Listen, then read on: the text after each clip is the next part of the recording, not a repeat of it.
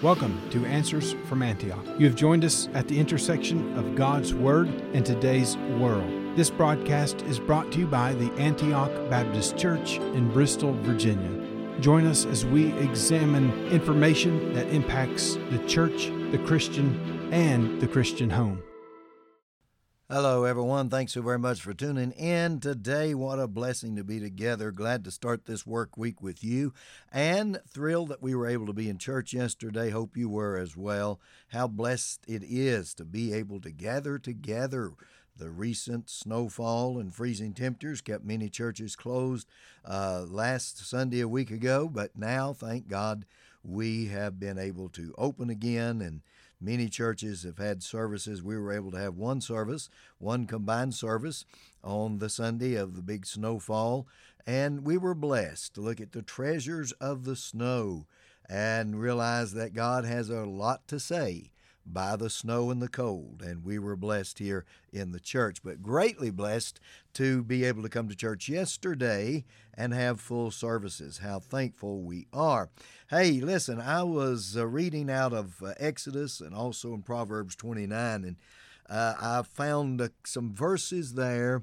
I've read them hundreds and hundreds of times. I've read these verses, but I didn't realize something that really grabbed my heart about our land, our country, our founding fathers, and how they read these same verses and they became a inspiration, a driving factor for them. And it blessed my heart. All of this year, there's the talks of politics, and of course we're electing a president and perhaps changing entire government, but we have all of that in front of us.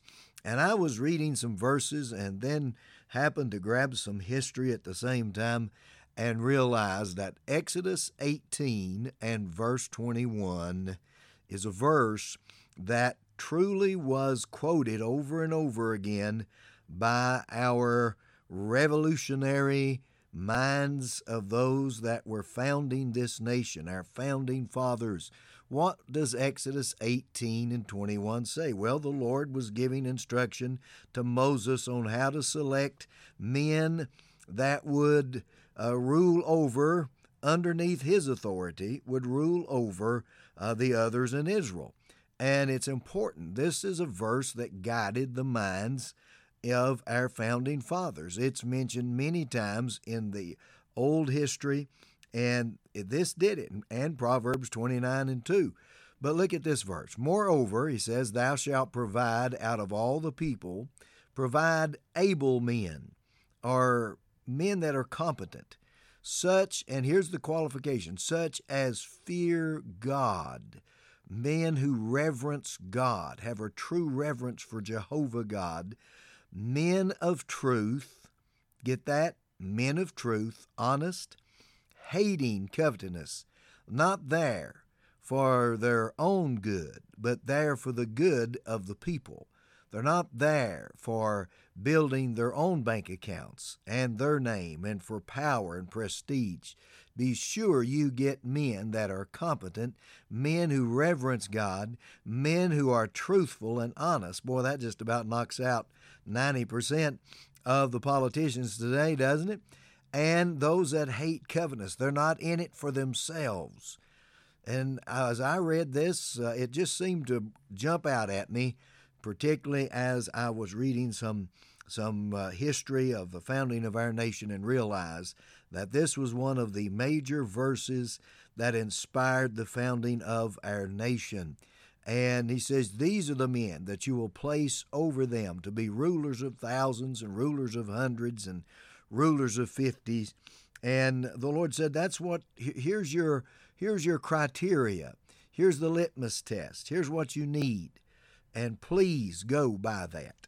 Well, they also, one of the common verses in the 1700s, the 18th century, one of the common verses was Proverbs 29, I believe it's verse number 2, when it says that when the righteous are in authority, the people rejoice, but when the wicked beareth rule, the people mourn.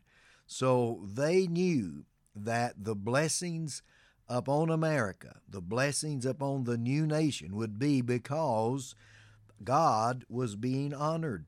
That was the blessing. God was being honored. Reverence to God, truth, honesty, seeking God's will, God's direction, that was the key. And they realized that. And these verses just remind us of that. Let me just remind you and I, too, that the direction that America is headed today, it is being turned upside down culturally. And we're being told that Christianity, Christian nationalism is a word that I hear. And it's a word that tries to imply negativism to anyone spreading the gospel of the Lord Jesus Christ. Anyone standing there and saying, hey, our founding fathers knew that the blessings on America would come only through God and through following His word. The great danger of the progressivism and this elitism and this liberalism in societies here is that they truly are going against the very foundations that made this nation what it was. The dignity of the human person, the dignity of just the human person, the moral priority of the individual. We have a moral obligation to God. The view that man is a crooked stick or crooked timber, some have said, but that we're sinners and we're inclined. The old heart is desperately wicked. And we have to limit our confidence in the power of the government and the power of the state. The government is not God. You see, that's what Russia, that's what communism, socialism has taught for years, is that they're God. You don't need a God if you got a good government and a strong government. But no, we do need God. Our founding fathers knew the only blessings that would come up on us would come from Almighty God as we followed His word, His will. We chose leaders who were people who feared God, people who reverenced God, people who were truthful, folks that were not in it for themselves. Those were the guidelines, and they went by those guidelines, by the way. And how very important it is that you and I see this in our day, particularly the beginning of this year when you're going to hear every day, you'll be hearing politics here and politics there. But folks, it's not politics. It is simply this. It is what God has done in the past, He can do again. But have we gone to the place where the anti-Christianism has done their best to take away these values from us that truly has made America great? Really is. Made America the nation that has been envied by other nations within the world. And I think you and I today, we have a responsibility. Number one, we're going to follow God. We're going to proclaim the truth. We're going to spread the gospel. No matter what label they place on us, we're going to proclaim the truth, stand for the truth, be sure, as Dr. Clarence Sexton, what a tremendous man, preacher, leader he was. He's in heaven now. But as he used to say, everywhere we want to spread the gospel, daily and in every place. We're going to preach Jesus, and we're going to do that today. Let's make up our mind we're standing on the Scriptures. We're going to proclaim the Scriptures. We are absolutely going to continue, not only continue, but can I say bear down even more of letting our people know, our nation know, those out there that we can reach, that our nation was founded on these principles, Judeo-Christian ethics, Old Testament, New Testament ethics. It was based on that, and we absolutely are going to continue.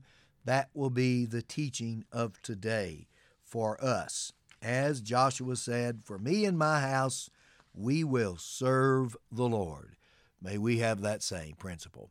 Hey, listen, mark your calendars, February 4 through 7. Our Jubilee will be right on us, just days away. We want you to be part of that. Sunday morning, February 4th is when it begins.